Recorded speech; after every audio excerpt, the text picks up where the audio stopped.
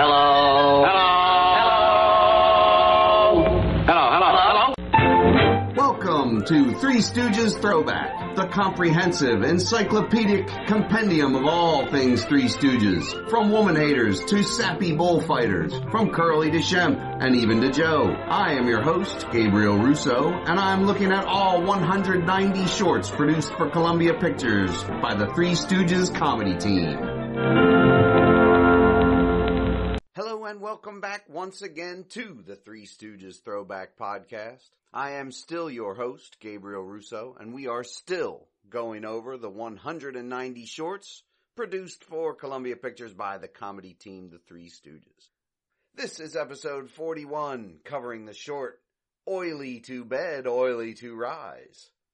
First things first, I use Wikipedia, IMDb, and threestooges.net to find all the information for the episodes, and I usually watch them on Dailymotion or YouTube, although now I am watching them, as I've mentioned before, on the Three Stooges, all one word, account on YouTube, because they're all in 1080p and they look fantastic. I have read almost every book on the boys, and I use my own brain to formulate opinions on the shorts, and I also regurgitate the opinions of others. But I am not an expert on the Three Stooges. Oh no, I'm just a knowledgeable fan. And I make mistakes, and I leave things out, and I overlook things, but it's fine. I repeat stuff.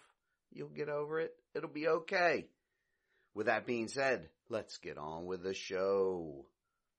Oily to Bed, Oily to Rise has a runtime of around 18 minutes and 20 seconds or so.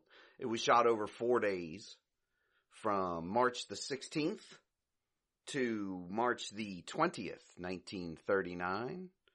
So today is the 1st of April, so we're only a couple of weeks removed from the anniversary of the shooting of this. The last short that they shot was in December of 1938. So it's a nice little break to tour, I guess, do live shows and whatnot. It was released on October the 6th, 1939. So there are 7 months between shooting and releasing of this short. Curly, Larry, and Moe are your Stooges for the day. This is produced by Jules White, who was born in Budapest, Hungary. He was a child actor at 10 for Pathé Films. He said of the Stooges that it was easier to show them what to do than to write it down. He takes a lot of credit for the Stooges' personalities and everything, saying, if I liked it, it stayed. If I didn't like it, it was gone. Maybe that's true, I don't know, but it feels like the Stooges kind of came from vaudeville with their personalities sort of formed. Maybe he kind of refined things and made them, made them film ready or quality or whatever. I don't know. Who knows? Someone's always trying to take credit for something or other. So, directed by Jules White, story and screenplay by Maury Grashin.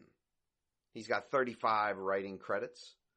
Uncredited writer for Laurel and Hardy shorts, and Andrew Benison with 39 credits. He passed in 1942, so just a few years after this short. The featured players here include Dick Curtis as Clipper. 241 credits for Dick. He's the backseat swindler here. Recognize him. Regular listeners and watchers will recognize him. We've covered him a bunch, and he passed in 1952 of pneumonia, but he also had lung cancer. So, Eddie Lawton is Briggs. He was in the front seat. He's the front seat swindler. 224 credits for Eddie. He traveled with the boys and was their straight man for their personal appearances. He played Percy Pomeroy in 2 Stooge shorts, So Long Mr. Chumps and Beer Barrel Polecats. I didn't look it up, but I wouldn't doubt if that isn't the only recurring character in Stooge shorts. Percy Pomeroy in 2 different ones. That's interesting. James Craig here is the 3rd swindler. He's driving. He's got 104 credits. He became a leading man in the 1940s. He screen tested for the part of Rhett Butler in Gone with the Wind. Kind of an interesting little tidbit. Richard Fisk is Mr. Johnson. 89 credits for Richard. He was drafted in 1942 and killed 2 years later at La Croix-Avranches at 28 years old.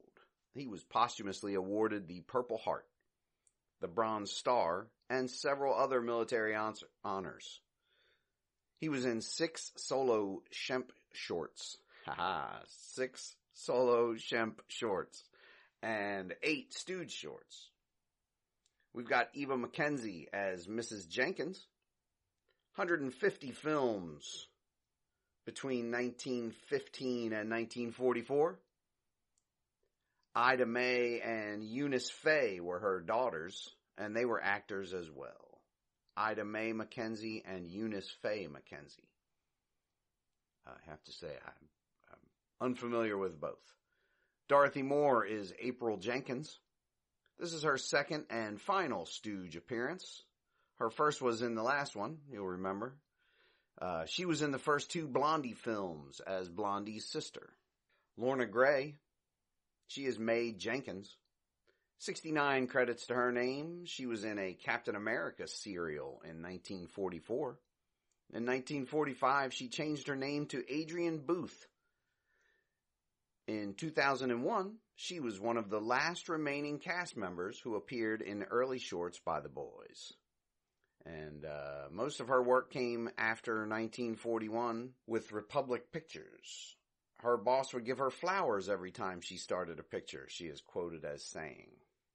That factoid there, 2001, she was one of the last remaining cast members who appeared in early shorts by the boys. And I believe she appeared at the one of the Three Stooges reunions in Philadelphia, I believe they have them. Linda Winters is June Jenkins. She appeared on stage as Kay Winters, but she changed her name professionally to Dorothy Comingore, where she was listed for this picture. In 1952, she was called before the House on Un-American Activities Committee, where she declined to answer questions and was therefore blacklisted. Yikes. Her career ended there. She played Marion Davies in a movie, and William Randolph Hearst hated her performance so much that he used all his newspapers to smear her. Turns out she was not a communist. She was canvassing in Watts for Albert Decker, a candidate who won, but was put on a watch list for distributing communist literature to Negroes in Watts. She sounded like a pretty cool lady who got the shaft from one of history's major jerks here, William Randolph Hearst. She was Susan Kane in the movie Citizen Kane, which is the Marion Davies role. They say that she was discovered by Chaplin, but she always disputed that, and she said she only had limited meetings with him and one of his assistants, so who knows. And Victor Travers, or Travis, once again brings up the rear, this time as Uncle Tim. So we open on the Swindlers, Eddie Lawton and James Craig in their car, talking about a lady selling her land, but they hope that she doesn't, they hope she doesn't learn that there's oil on it. Dick Curtis comes out of the house with the deed signed. He looks very different with no mustache. We've seen him with little pencil-thin mustaches in most of the shorts we've seen.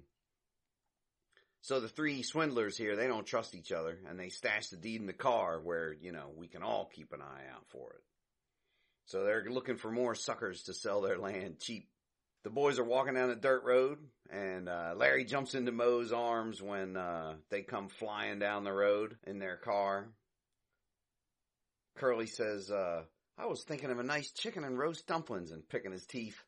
And Moe slaps him for not dreaming of enough for the 2 of them.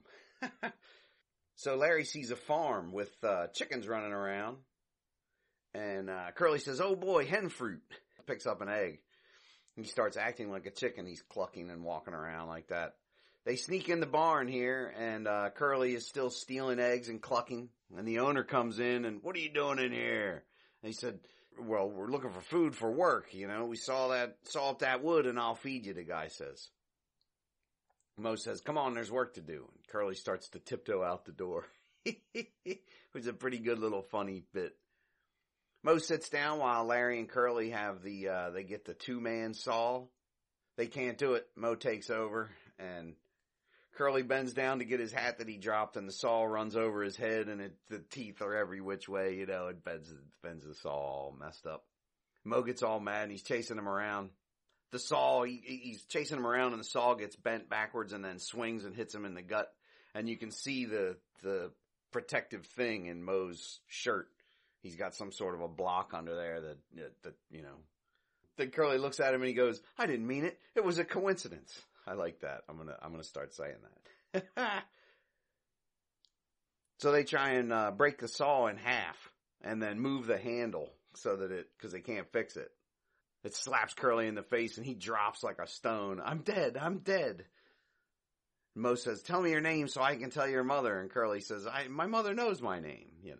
He calls him a half-brother to a weasel. And Curly says, on the weasel's behalf, I resent that. So Curly gets a little handsaw and he's trying to saw the big saw in half, which is, you know, ridiculous. Larry has an egg and Mo says, where'd you get that? Larry says, made to order while you wait. In comes the man.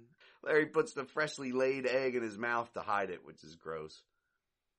The man comes in and you know, he slaps Larry on the back and Mo gets a face full of egg. Curly says, I'm sawing a saw in half with a saw, see? Pretty long walk for a pun, but hey, you know. And now the little saw is smooth too. So now they're both ruined. The guy says, you ruined my saws. Curly says, you can still use it for a cheese knife. So he says, load that wagon and any more damage you'll be in jail. There's a trap door open underneath in the wagon. And so they're loading it with wood and it keeps falling out. And Curly climbs under to put the trap door up and it keeps hitting him. And he says, you won't hit me in the face, will you? And it falls down and hits him and he goes, oh, you took me illiterally.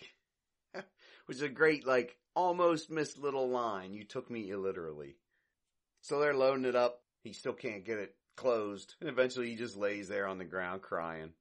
Mo, Larry, I'm so aggravated. It's pretty funny. The aggravated line cracked me up. So we cut to the swindlers pulling up and there's a sign that says free auto. One of them uses the sign to wipe mud off of his shoe and then he sets the sign on the car. So it looks like the car is free, you know. It says free auto. So here come the boys who are tired of walking. And Larry sits down. Mo sits down on Larry's knee. And then Curly sits on Mo's knee. So it's like levels of stooge. Curly wishes for a car. And Mo says, always wishing. What does it get you? And Curly looks over and sees free car. Mo says, never look a gift horse in the puss. Larry's driving with Mo and Curly in the back as they've taken this free car. Curly then wishes for a cigar. And his foot hits the glove compartment, which opens, and it's full of cigars. So he is a wishing wizard. They all grab and light cigars. Larry turns around completely in the front seat. He's driving. Curly just looks up and he goes, hey, don't look now, but I think we're about to be killed. They almost run off the road. Mo complains that he's hungry. He tells Curly to do something. Wish, slug, wish. Curly wishes for chicken and dumplings and hot apple pie. And he tells Larry to pull over. Maybe we can get some food here. So enter Eva Mackenzie as Mrs. Jenkins. She opens the door and says, the widow Jenkins never turns hungry men away. Come in, gentlemen. And they all look behind them. They all go, walking in the door at the same time, so they get stuck. Then Mo goes in, and then Larry and Curly are next, and they kind of do a little, footwork thing. And then Larry goes in. It's nothing, but it's kind of a funny little aside, or whatever, little, bit. Curly keeps getting his wish, and Mo says to Larry, the guy is haunted. They're eating. He says, Larry says the water tastes like oil. And she says, Miss Jenkins, that is, says, ever since the pump broke, it tastes like that. And Mo says, well, if there's work to be done to repay you for this beautiful meal. And the sincere look on Mo's face is weird. He's it's like his Eddie Haskell moment. Although he comes later. But so the pump needs fixing. And a pumping we will go, they all start chanting. A pumping we will go. The door hits Curly on the way out, and you can hear the crew all laugh pretty audibly. So then he grabs Eva on the way out, and they do a little dance for a minute. They cut to them outside. Curly picks up a crowbar. Look, a rooster bar. Mo says, you mean a crowbar. Curly says, well, don't a rooster crow? Larry gets all emotional at what an idyllic spot it is. Curly says, yeah, it brings out the wood nymph in me. I wish we could meet 3 beautiful girls and settle down out here. And then up pull the widow Jenkins's 3 beautiful daughters. They get out of the car and they say, we won the bathing beauty contest. They're in bathing suits and capes, little capes. The boys go over and introduce themselves and then go back to the pump. And it's dead and they take off the top. It's real heavy. And they're jabbing a bar into it, jabbing the crowbar. Mo drops the crowbar down into it by mistake and all of a sudden it starts rumbling. Curly says, it sounds like a bear down there. I'll get a trap.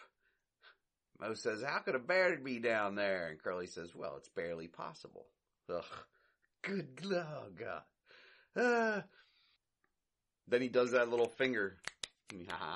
like he's cool, you know. I do that finger snapping bit all the time. I mean, almost every day, but I'm a weirdo as I walk around work and whatnot, so. Mo holds up a match to look down into the pipe, and it bursts into flame. They put the top of the pump back on, and they start pumping, and they keep pumping at it. Mo looks in, and he gets a face full of mud. All of a sudden, an oil geyser shoots up. Mo says, Earl. Curly says, you mean oil, an oil geyser. We got to stop it up. And Curly sits on it, and it stops. And he says, I'm a successful cork. And then all of a sudden it blasts him up in the air, and we get a great shot of Curly sitting on top of the geyser. He says, I'm an unsuccessful cork. Uncork me. So they throw a rope. He ties it to himself, and they just pull, and they pull him off the top of the geyser. And it is quite a fall for the stuntman or the sack of grain, whatever it was. I couldn't tell.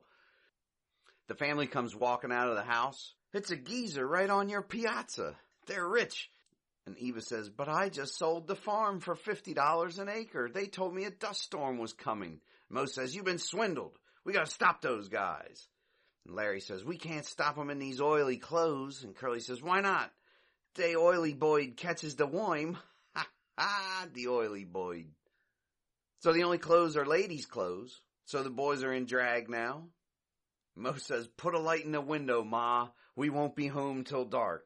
And they run off. All 3 of them get in the front seat with their bonnets on.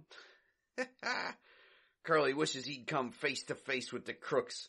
And we see the crooks walking down the road since their car has been stolen. They jump in the back seat of the car and they think that Stooges are dames. Curtis says, it's our car. It is our car. Here's the Jenkins deed. As he finds the deed in the back seat where he had stashed it. The Stooges turn. They just attacked the swindlers, and now no one is driving, so they're fighting in the car. The boys end up sitting, and the crooks are standing. The boys give them a judo flip out of the car. And they all just flip right over. Those dummies took a beating. So the boys declare that they have nothing to worry about, and they seemingly take a nap, still in the backseat of the car, which no one is driving. And a truck's coming head on. They turn. They end up back at the Jenkins place. She's crying as they walk in. Why did I sell? Why did I sell? Then the boys, like I say, the boys come running in. They get stuck as 3 in the door again. And then Larry and Curly try and go. They get stuck this time too. So the boys save the day and hug the girls. They give them back the deed. Curly wishes for a justice of the peace. And in he walks. Mo says, now all you got to do is wish for quintuplets. And Curly says, it's a cinch. We'll honeymoon in Canada. And he winks at the camera and then does his little swoon thing and dips the girl but he kisses Mo real quick. The end. So right there at the end, the reference to Canada is for, we've had him mention it before. This is the second reference. May even be the third. I think it's the second. Yeah, second. This is for the Dion quintuplets, who were born in 1934, and they were the first quintuplets to survive infancy. Like I say, this is the second reference to them. The oil that splats Mo in the face there got in his eyes, and it was terrible, he says. Quote, I remember once when the prop man concocted a smorgasbord of gook, chocolate, whipped cream, asbestos chips, and linseed oil, ketchup, and other unknown goodies. The plot had us in one scene trying to repair a water pump. After many attempts, I took a screwdriver, knelt down, peered into the mouth of the pump, and jiggled the screwdriver inside of it. Gazing up the opening, I jiggled again, and I looked up a third time. Suddenly a blob of assorted gunk got me right in the eye, and it took hours to clean me up for the next scene. It happened again to Mo in 1946 in the Three Troubledoers when chunks of soot got lodged under his eyelids. Oh, man. So they reused the shot of Curly on the gusher, sitting on top of the geyser, in Oil's Well That Ends Well, which is a 1958 Joe Besser Stooge short. We'll get to it. This is the only short that they do where Mo never hits Larry.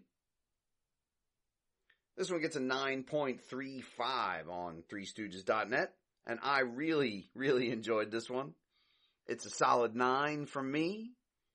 Only one more left from 1939, but I will hold off on making my best of 1939 proclamation until the next episode.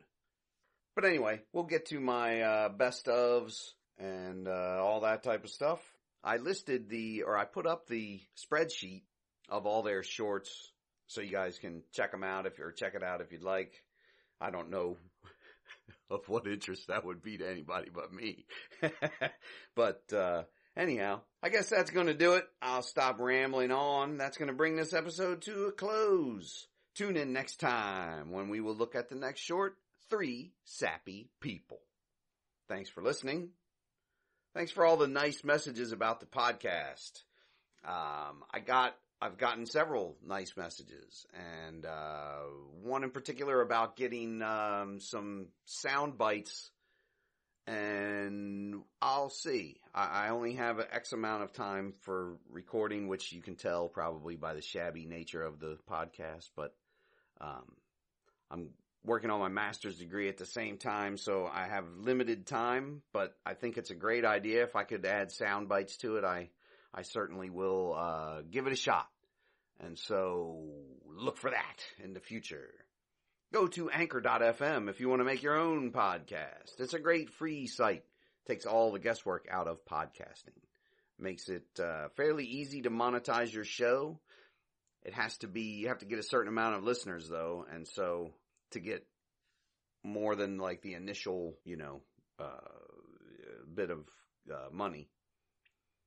And I haven't reached that plateau yet, whatever that happens to be. So let's get to listening out there. If you wouldn't mind rating and reviewing the show, 5-star reviews would really help and get it out there, and then maybe people would listen. This last episode, episode 41, had the most listens of any of the recent ones, which is fantastic. And so thank you all very much. I said y'all, I never do that. Anyway, I have been your host and chief knucklehead, Gabe Russo, broadcasting from Stooge Studios, a.k.a. The Bathroom. See you next time. Bye.